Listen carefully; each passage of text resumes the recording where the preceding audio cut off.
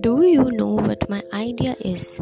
By purging the profound secrets of Vedanta, religion in the Western world, we shall attract sympathy and regard of these mighty nations, maintaining forever the position of their teacher in spiritual matters, and they will remain our teachers in material concerns.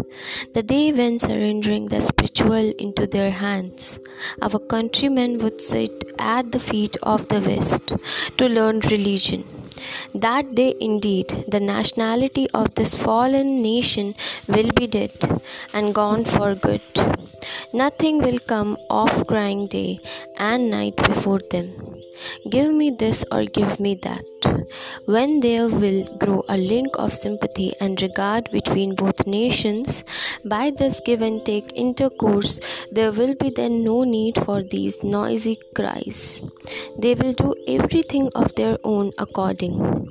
I believe that by this cultivation of religion and the wider diffusion of Vedanta, both this country and the West will gain enormously. To me, the pursuit of politics is a secondary means in comparison with this. I will lay down my life to carry out this belief practically. If you believe in any other way of accomplishing the good of India, well, you may go on working your own way.